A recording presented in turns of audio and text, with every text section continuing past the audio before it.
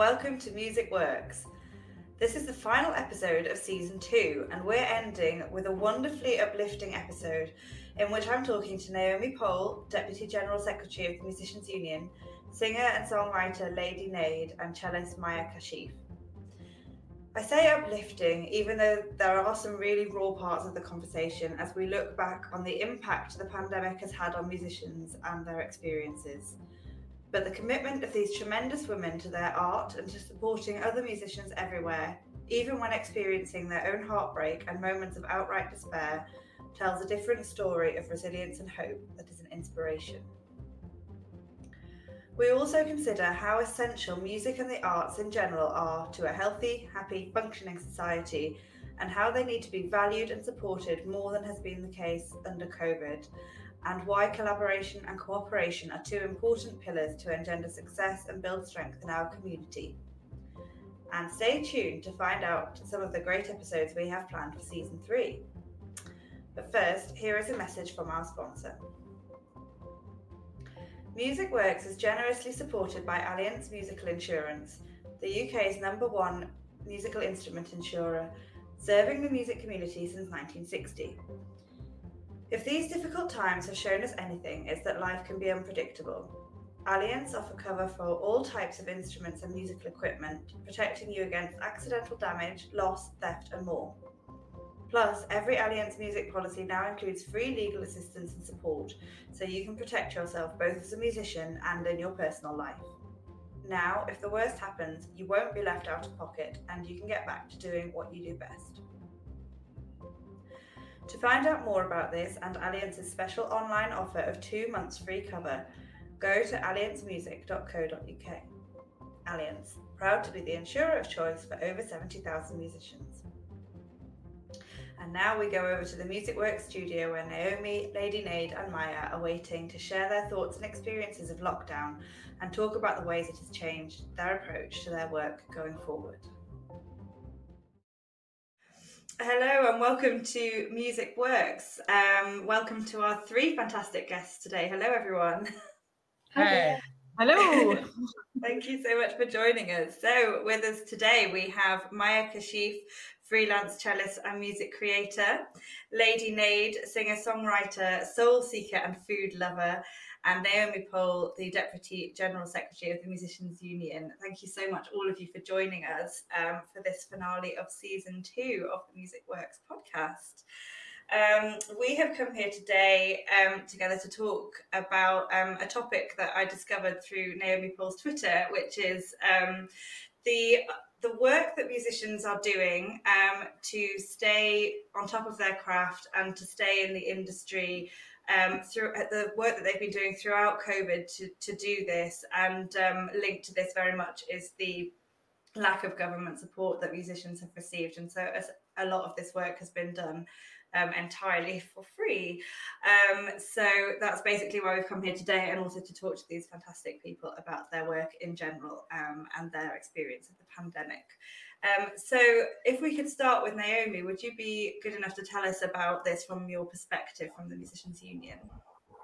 Yeah, absolutely. So we've got at the Musicians Union, we've got about 31,000 members. And during the pandemic, most of them have not been able to undertake more than a quarter of their usual work. So about 30% of our members still fall through the gaps of the government financial support scheme, so haven't had any financial support at all whatsoever. And that affects most of our members because most of our members have got really kind of portfolio careers. They don't just do one type of work. And about the only work that has been going on is either studio work or possibly a bit of rehearsing with the orchestras and possibly some online music teaching. But obviously live performance has been completely shut down.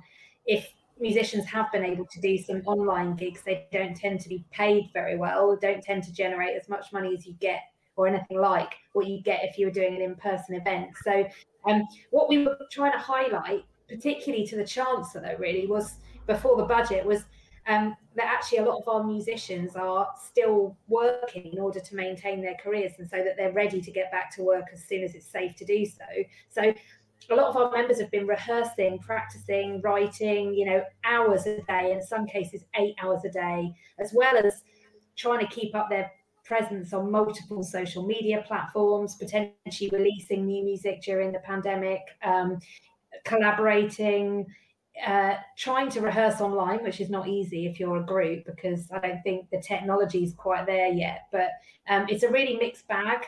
But it's been, so I think musicians have been keeping really busy, but also might have had to take on other types of work. A lot of our members have had to go and get jobs as delivery drivers and things to just make ends meet. And it's really one of the really difficult meetings I had during the pandemic was with the West End musicians, who are normally, well-paid, steady jobs, and they just literally had no government support whatsoever, because they just tipped over the 50,000 a year mark, which meant they didn't qualify for the self-employed scheme.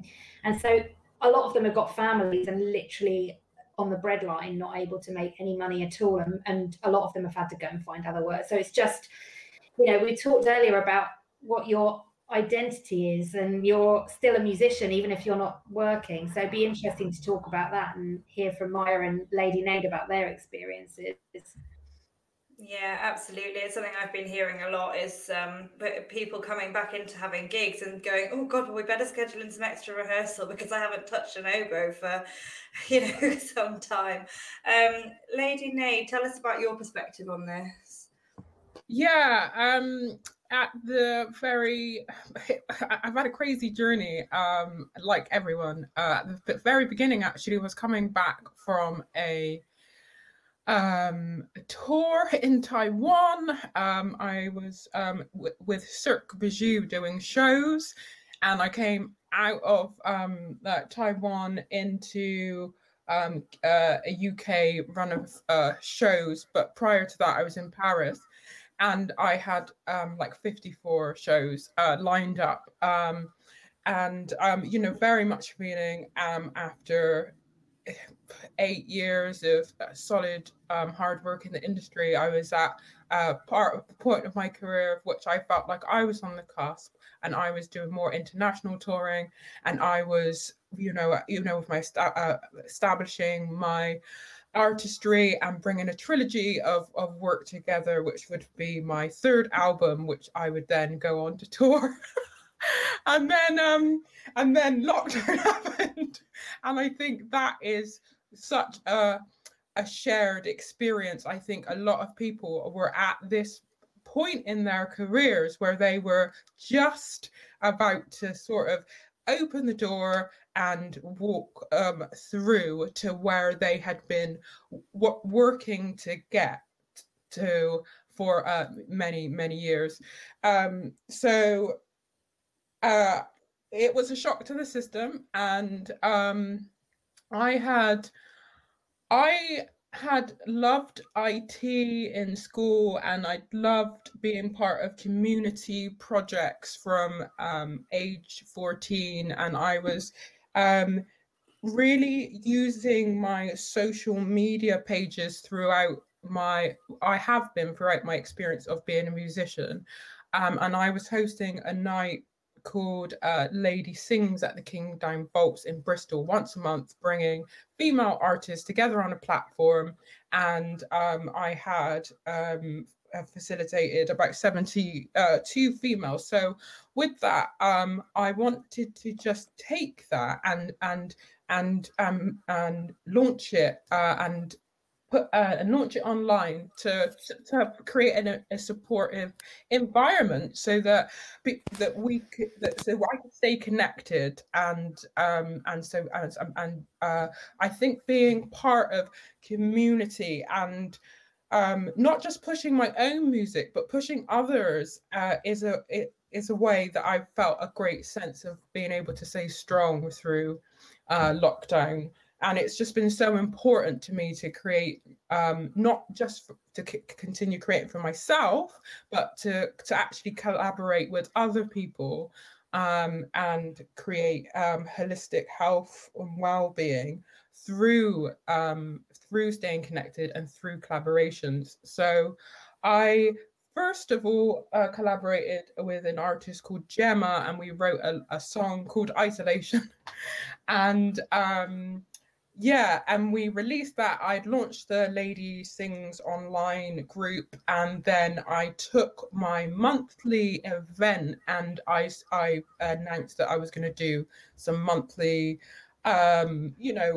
shows online, which were PayPal, like donation shows. And I was really lucky to have my fans from the community from that night come on board and I sat and come to the show, and also other artists that I hadn't been able to actually reach out to before because they were in other cities and other countries. And as we were saying at the start, financially it can be really tough for musicians sometimes to just have the means and the funds to be able to get from one city to the next, to even take part in a showcase at someone else's event and go and not pay to play. So I was able to start inviting a guest from Paris that I just toured with in Paris and Scotland, and that was really nice, and started to connect and collaborate with artists online and take my monthly event into an online create it and take it online. And it was tough because I had a problem getting the government sort of funding because there was an error in my account. So I'm someone that prides myself for keeping my accounts in order, and for the last 8 years of being self-employed, I have had no problem getting my tax return in and paying tax and doing what I need to do when it comes to accounts. But in 2018, my accountants submitted my P60 from employment, and it was the wrong year. And that one mistake meant that I haven't been eligible for any government funding, because they will not give funding to anyone that made an amendment to their accounts before the March date that they announced. And normally you have a year to make amendments, and it's no problem if you upload like a form like that. But that's meant that every single round I have not been eligible for government funding. And I'm someone who I have never made, it wasn't even my error. Yeah. And my accountants were like, they said, look, we just, normally it wouldn't even be an issue, and they didn't like charge me that year, and just have done everything that they can to help. But amazingly, Musicians Union and the hardship funds that have been available, I have been eligible for them. So I've used them to survive and to sustain and to build my online presence up. And yeah, I think I'm waffling now. We should probably let someone else speak. Some of the criteria just seem really arbitrary. Yeah, it's almost like it's just too complicated to deal with that, so that they're just not going to deal with it. I just find that I'm shocked to hear that. I almost feel like shouldn't be shocked by these types of stories anymore, but there you are. Yeah. If for someone like myself who has this sort of 8 years of accounts all in order, all submitted on time, like nothing funny going on, to be able to not have a look at that and go, well, that was just a P60 that was uploaded for, instead of the 2018 to 19, it was the 2017 to 18. Surely anyone looking at those accounts would be like, well, that's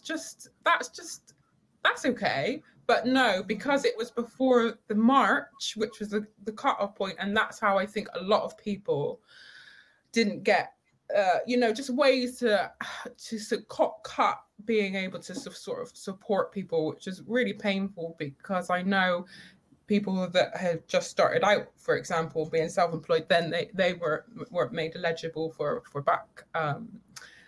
backdated funding and things like that as well. Absolutely. And it just, I mean, it just baffles me completely that they have all these complicated systems that require so many people to check them and check up, and so many people left out, and how much easier it would have just been to give people the benefit of the doubt and make, either make blanket payments or something that is just essentially going to be more likely to help people than less likely to help people. Yeah. Indeed. Yeah. Not really much else to say there, but it was either I laugh and just get on with it, or I cry and I go into a pit of misery, which is not wasn't gonna be very a place to be able to get to where I am now,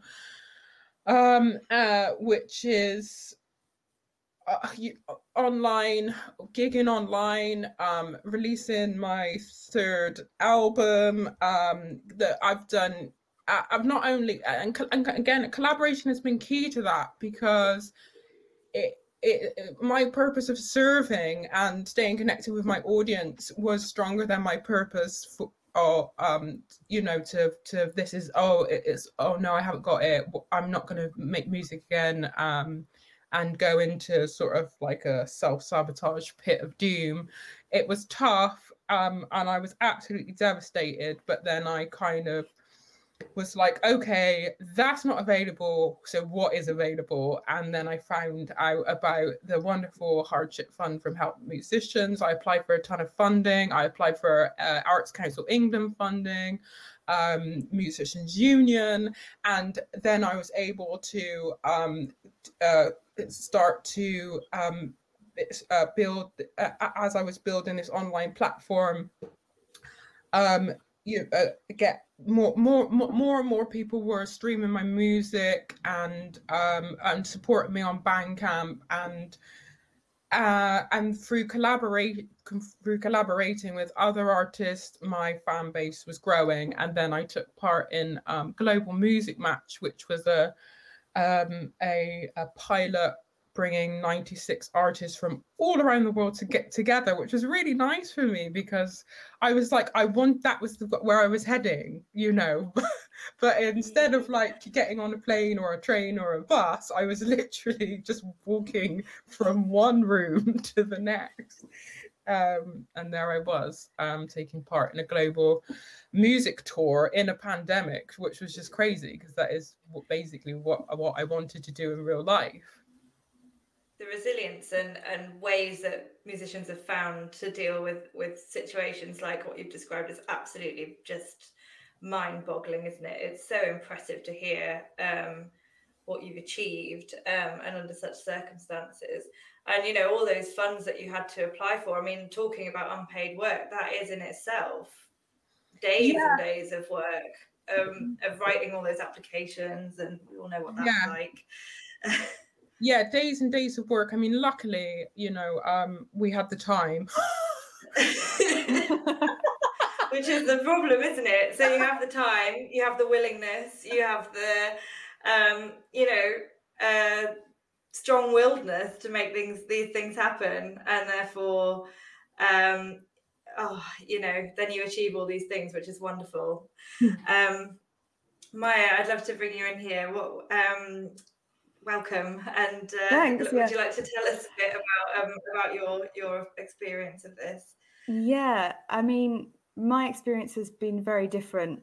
I think my work is predominantly orchestral, so what I was used to before this pandemic hit was being employed by somebody else to work in close proximity with a high volume of people, in many different locations that I had to travel to and from, kind of on a weekly basis. It might be somewhere else in the UK.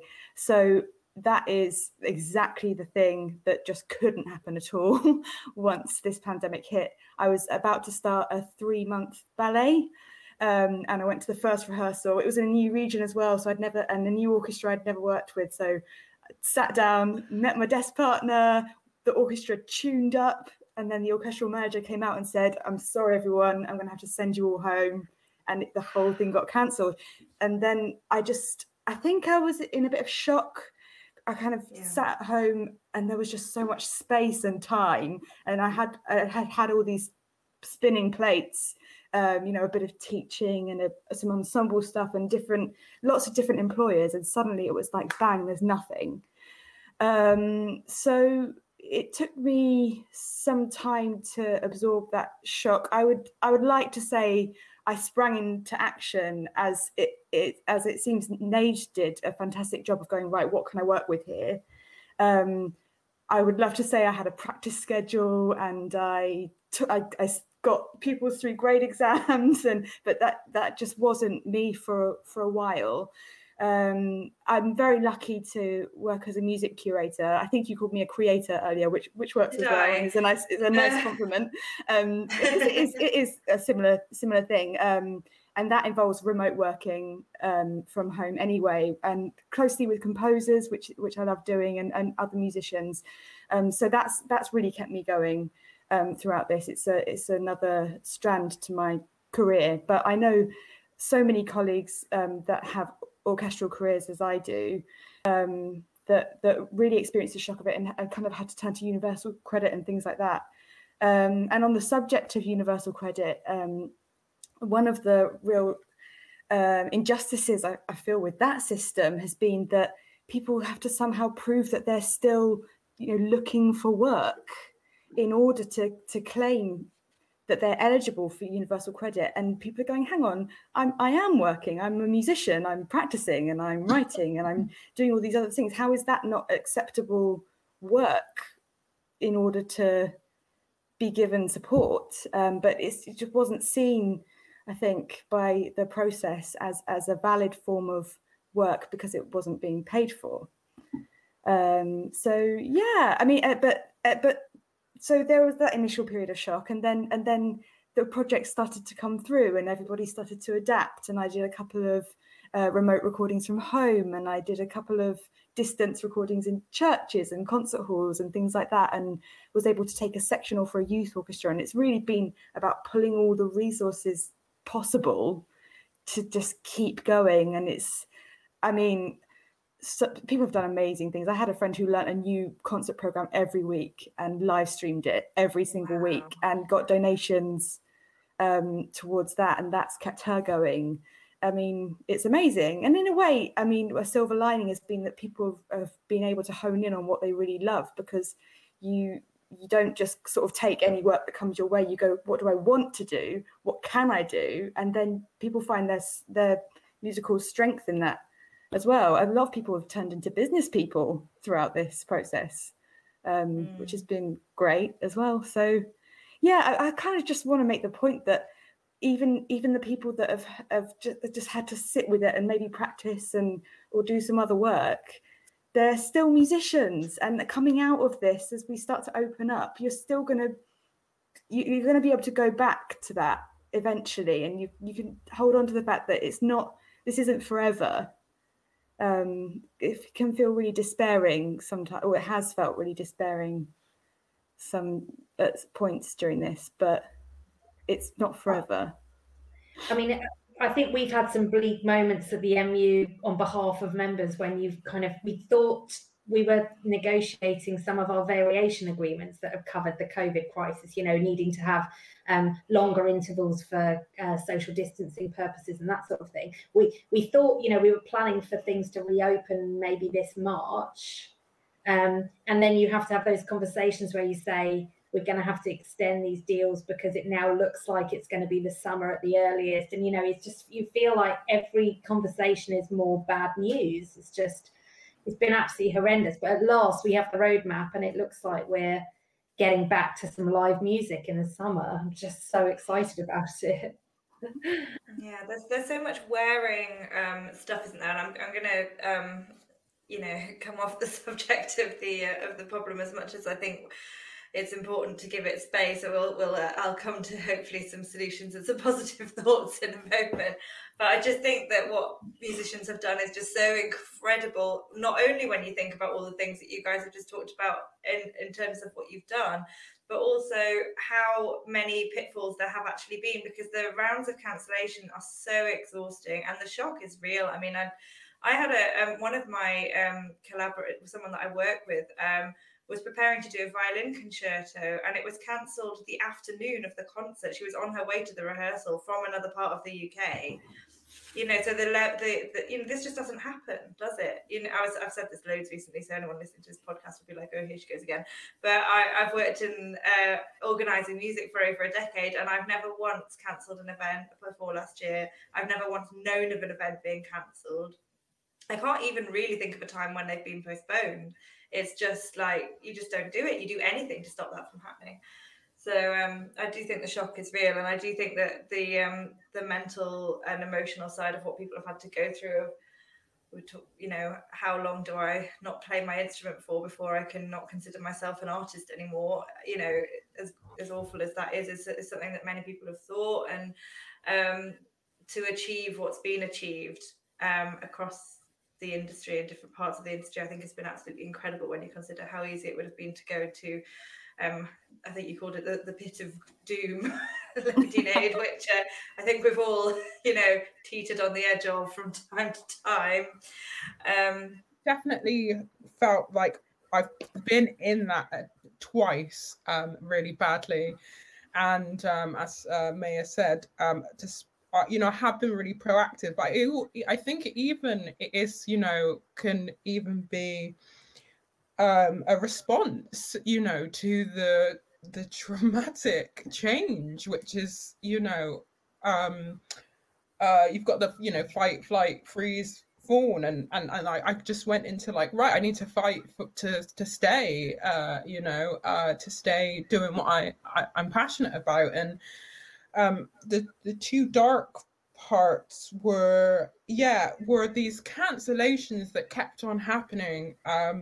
One was I was going to be doing a May tour with my full band, and that just couldn't happen. And I remember being in a meeting, and my manager and booking agent were like, "Nade, are you okay?" And it was like this moment where I just was like, I was so overwhelmed. I was actually frozen, and they were like, "Nade, come back to us, like come back to us," because it was like the third time that we were changing, and at that point I was just like, I don't think I can handle another change. I just felt so bad. And then another one was in January, and I was like, I said to my manager, I just have got no money. I'm literally that I don't know what I'm going to do. It's January. You know, I've got all the funding that I could possibly have.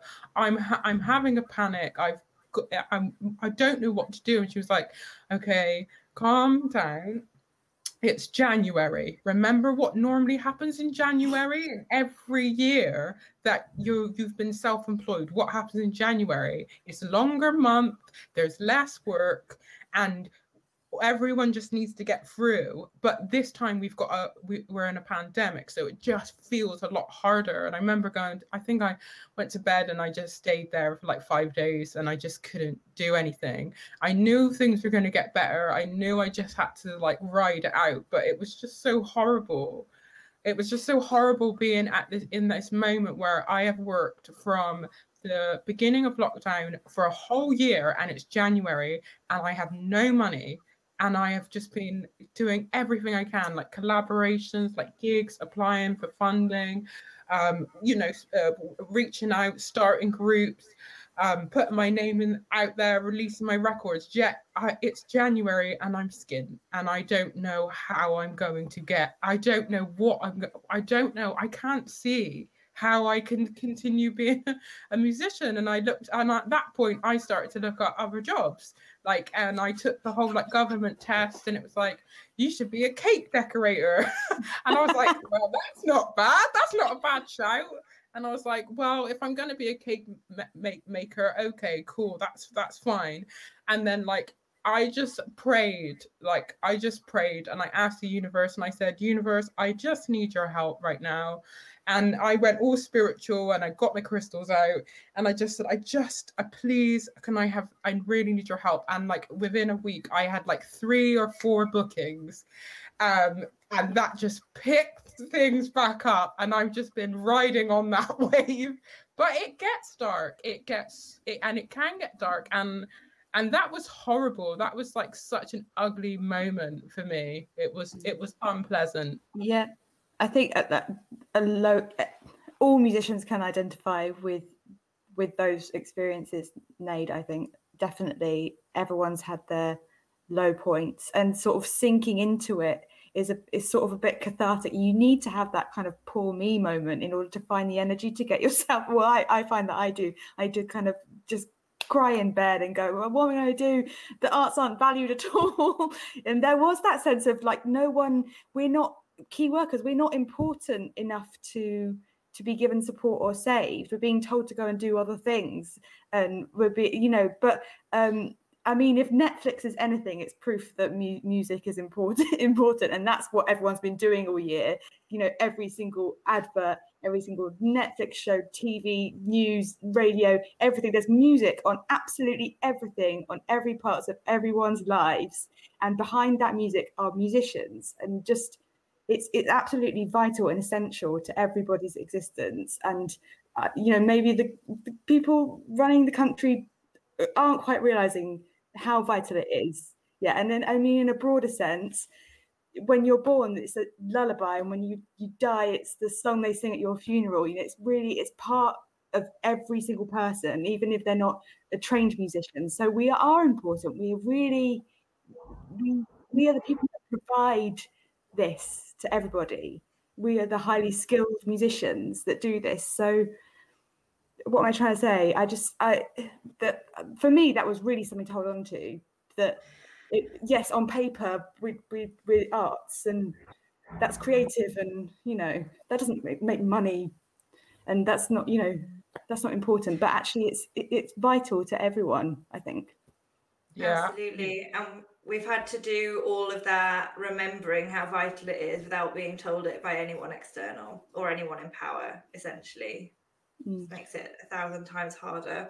And if you and at moments of self-doubt and low self-worth, it can be that's enough. That's enough to go, in the when you're being told art isn't valuable, music isn't valuable, that's enough for you to lose your confidence, for you to lose your way, and you to end up coming away from what you were gifted with and do something else. And it's incredibly difficult. And I think if there was more support for the arts of music, then we would all just benefit from it, and we just continue to benefit from that, right? Because like you say, it's that music's our birth, and it's our death. So what musicians do is just so valuable and so important, that to be in a position where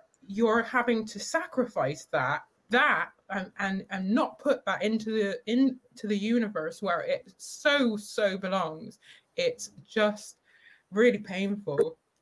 Yeah, I think we try to make lots of arguments around. We always talk about the economic value of the music industry and how it contributes to the UK economy, and it's much bigger than the fishing industry, for example, which you hear about a lot at the moment with Brexit. But the music industry is really big in that sense, but also about the contribution to people's well-being and how much people value it. And as you say, people have been listening to music probably way more during the pandemic. So we want to do some research around that, actually, because we think it's quite it'll be quite interesting to see how consumers have increased their listening and watching shows and films that have got great soundtracks and that sort of thing. It's probably been more valuable than ever when people have been trapped at home, but also how people are missing live music, the experience of going to a festival or a gig or a concert, So we'd like to get some more data around that, really.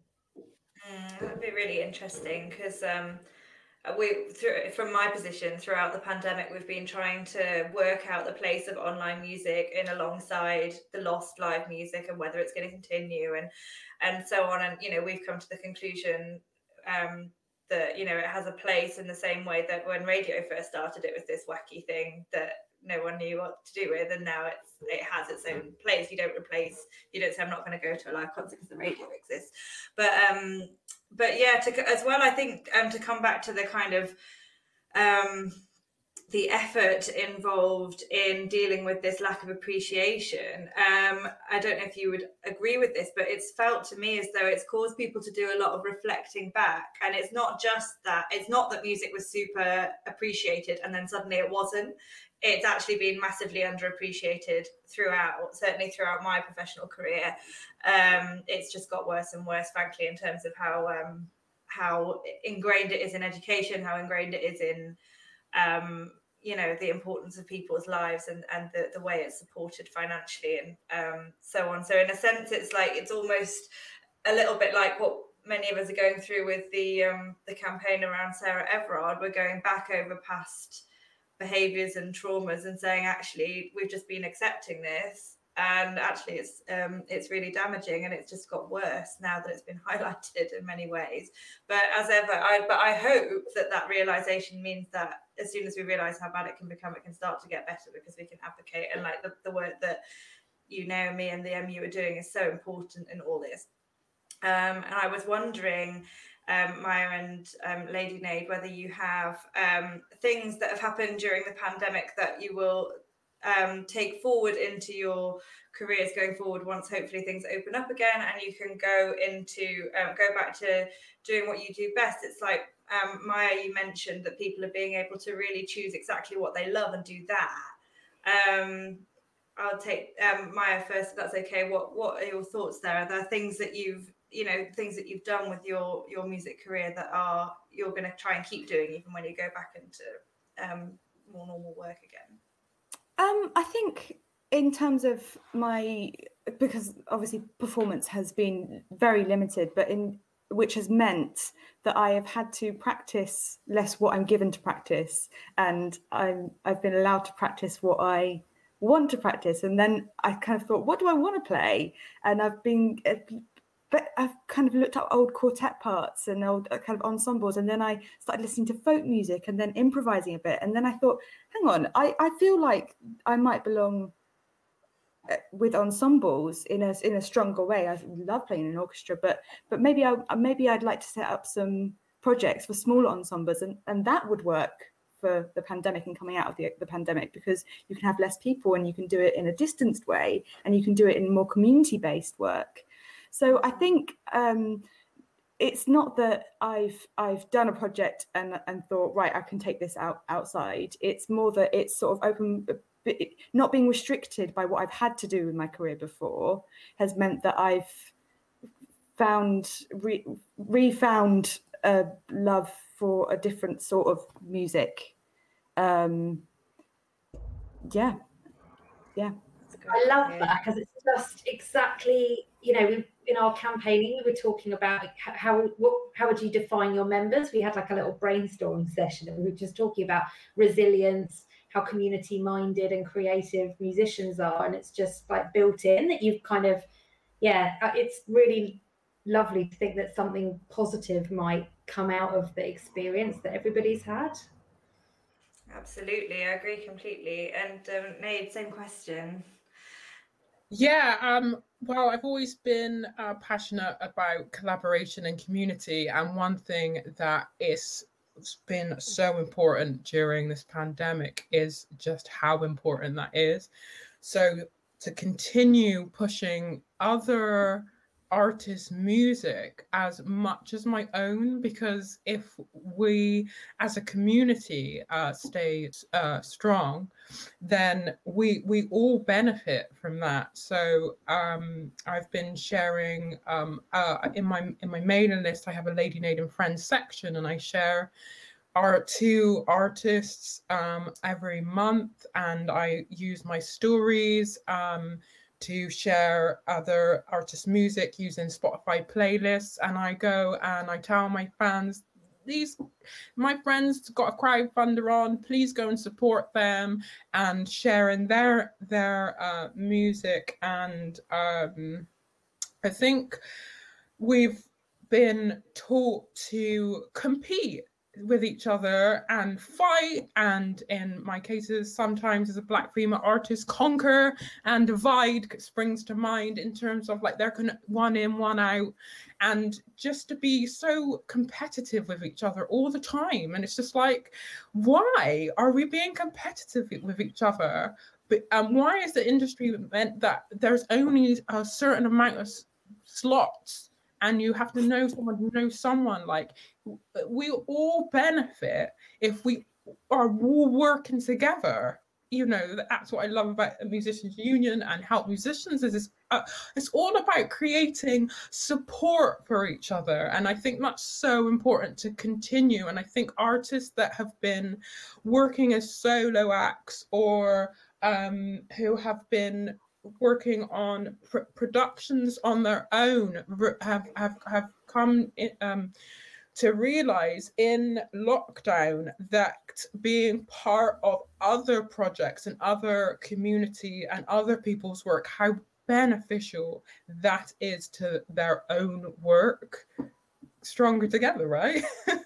Oh, I cannot agree more with you about that. And it's something I talk about all the time, is how I always say I've never, ever come across a situation where there's a choice between competition and collaboration, where collaboration isn't the better choice. I really believe that. And that's such a great way of putting that and explaining it. That's certainly a positive that I think I've seen coming out of the pandemic, is that musicians have felt the need for a genuine supportive network. I mean, I'm not saying they didn't feel that need before, but that that it's been essential. It's not been optional.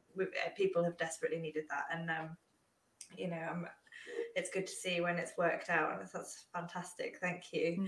Definitely. Just in following on from what Nade said about the promotion of your peers and celebration of your peers, in order for everyone to be stronger and to promote yourself, because if there's two people being promoted there when you're saying, look at this person, because it's always reciprocal, isn't it? The kind of support of each other.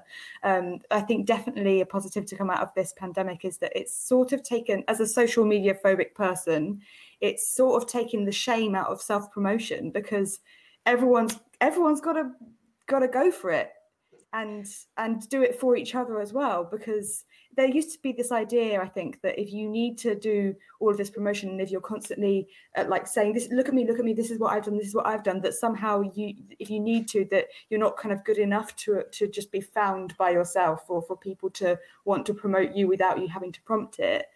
But that's completely wasn't true before and isn't true now. And I think a lot of people have felt more confident about saying, I'm a musician, look at me, and that you shouldn't be ashamed or feel like people aren't going to be supportive of that. So that's a positive, definitely. And I love using networks and social media and other things to promote other people. It's just such a great thing, and it's so great when it happens to you.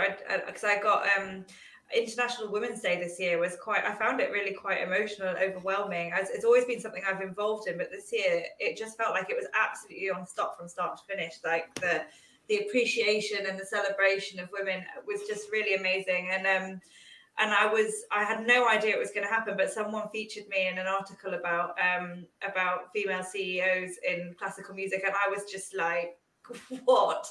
And it was so nice, and I was literally glowing from it all day, and I'd have never ever put myself next to the other people in that article, and it came from someone else. Like, that was just someone else's energy. I hadn't had to do that, and I was just, and I really remembered like that feeling. I've always liked recommending other people, but I've started to really focus more on how I can do that all the time, because I remember how good it felt when someone else did it for me, and I was like, I feel like this is something that we can all do for each other all the time. Is to give energy in that way, because there's just only so much energy that you have yourself, isn't there?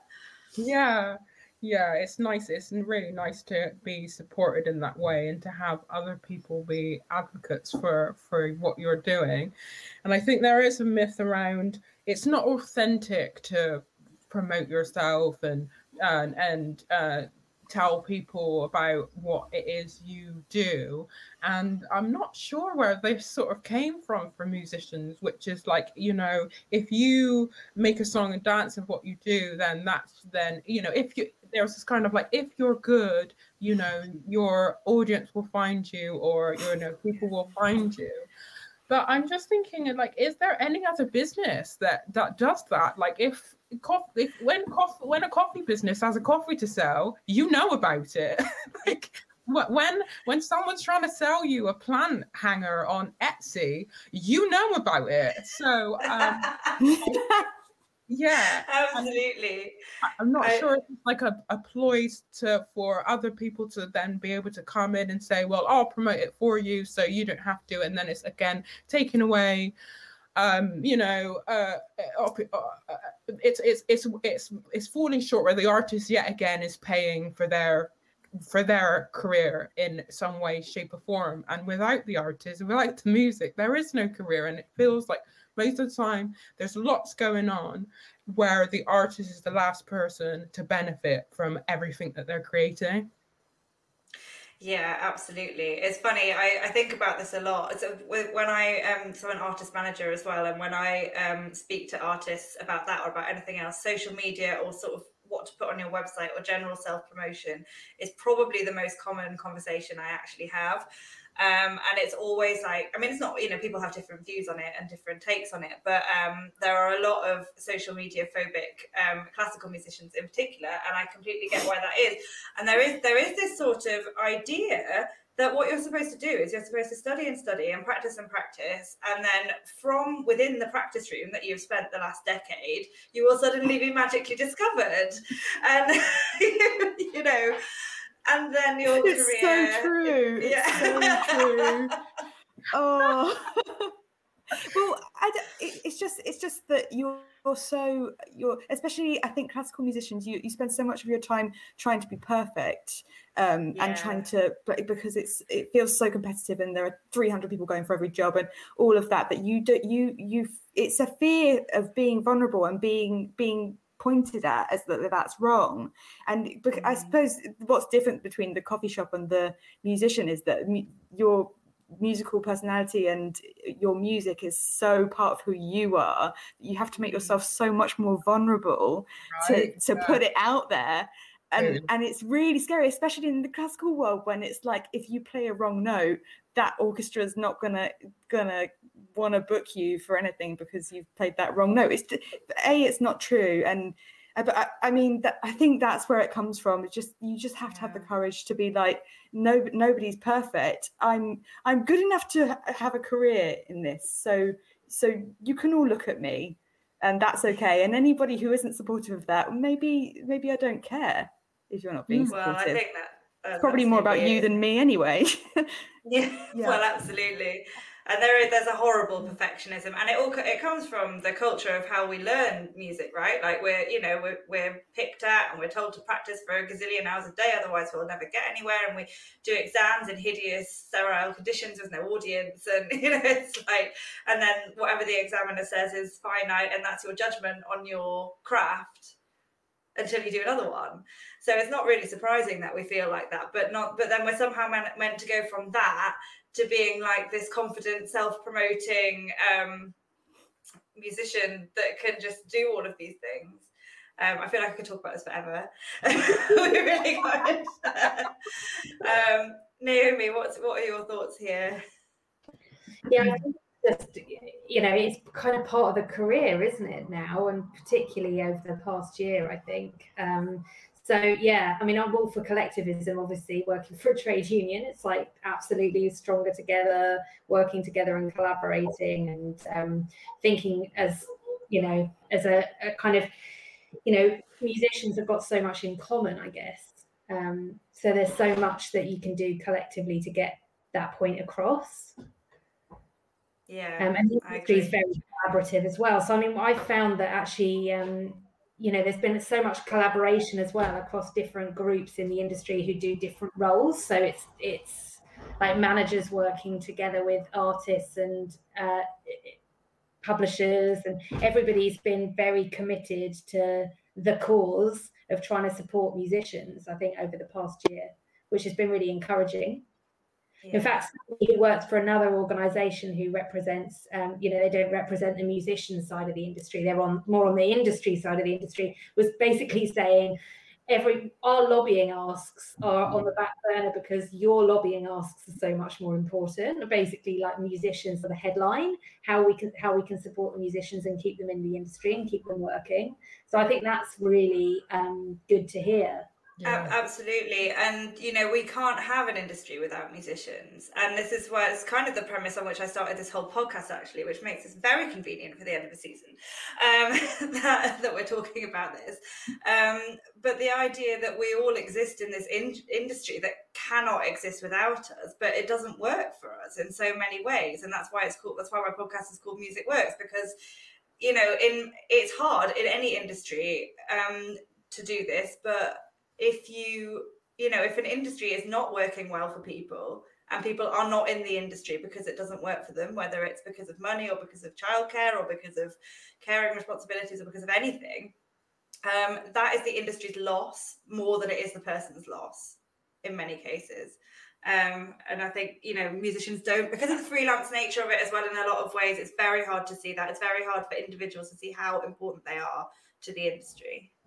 Yeah, the industry's not doing you a favour by keeping you going. You're doing the industry a favour by being a good musician within it. Yeah, exactly. Definitely.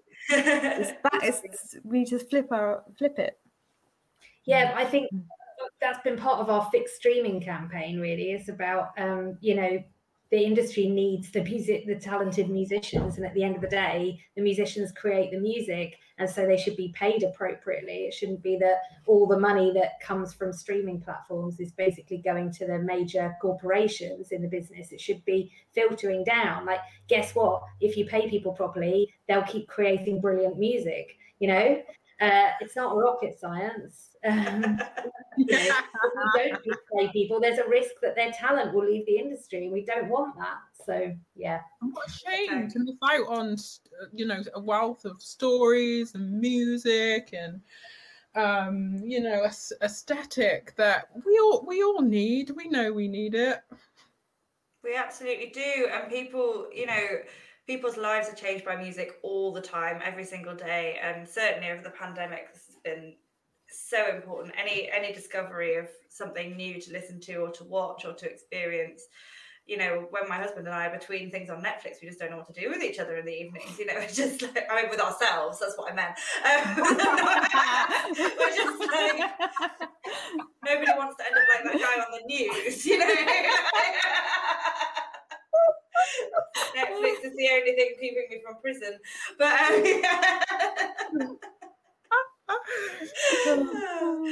yeah. I've really enjoyed this conversation. I feel like I could carry on forever. It's been so fantastic to talk to you all about this. It's so important, and we've talked about so many brilliant things. Before we round up, I want to make sure that we've talked about what you guys have got coming up. So, Nade, do you want to start? Tell me what's going on. People look up to know more about your work. Yeah, thanks so much, Katie. So I've really enjoyed this chat, and thanks so much for having me. And I've managed to get there with and I've finished my third album, and that's going to be released on June the 18th. And I'm going to, fingers crossed, be performing to celebrate 3 socially distanced shows, one in Bridgeport, one in Bristol, and one in London. And the album pre-order is available now on digital download and physically as well. And I'm really, really excited to be releasing this album. It was all recorded in lockdown with my band, and I learned engineering skills and I learned production skills to make it all happen. And it's coming just at the just before the lift, and so I'm hoping that I'm hoping there's no changes, but that's what I've got. Congratulations, that's really exciting. We'll be looking out for that. And Maya?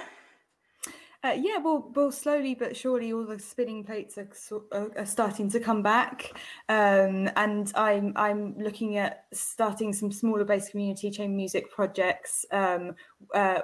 I'd quite like to start something interactive in Manchester, so watch this space for that. I've also got a couple of sessions booked, and I wanted to briefly mention the Up North Session Orchestra, who has kept going throughout this whole pandemic and have been holding COVID safe sessions in studios and remote sessions, recording for film scores, video games, soundtracks, albums, and they've provided employment for musicians throughout the pandemic where there's been hardly any freelance work. And more importantly, I think they're continuing to champion the north of England as a destination for top session musicians, because there's this idea that to get a good session musicians you have to go to London or to Eastern Europe, but there are plenty of amazing musicians up here doing that work. So I wanted to give them a plug because they're fantastic. So yeah, just gonna continue available for work. Anyone who wants a cellist for anything. Absolutely. Oh, that's wonderful to hear. Thank you. And Naomi, what's the latest from the MU? Well, we're, really my job has changed so much over the last year. Obviously I'm working from home for a start, but I mean, I've basically been focused completely on lobbying and campaigning work. So we've been campaigning around reopening the industry, support for musicians, obviously.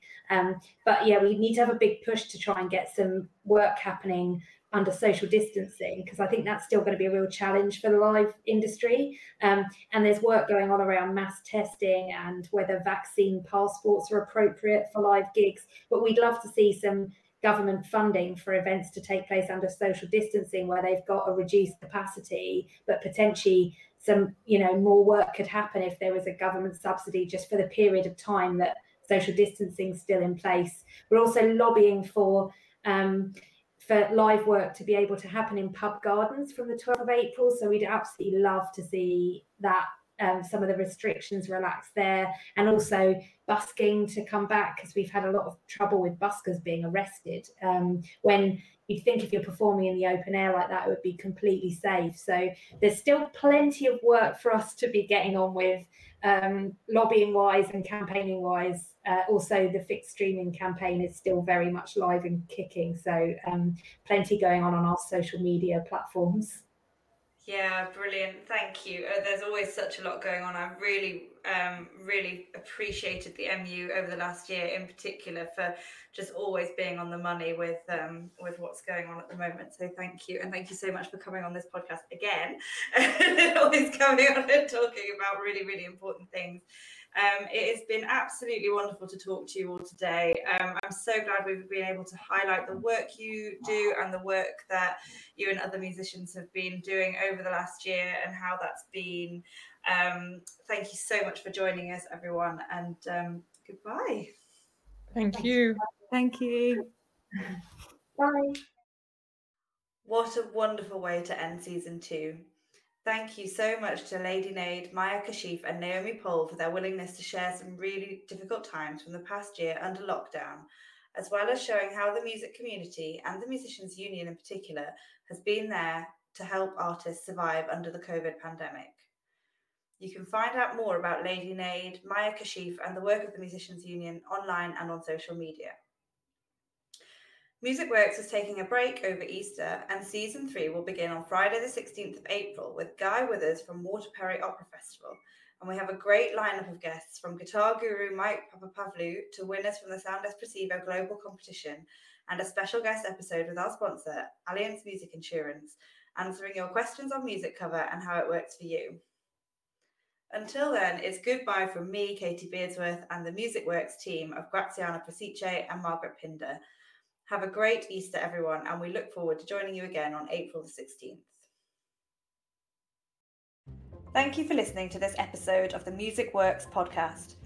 If you've enjoyed this conversation, please subscribe, check out our other great episodes, and even better, leave us a review.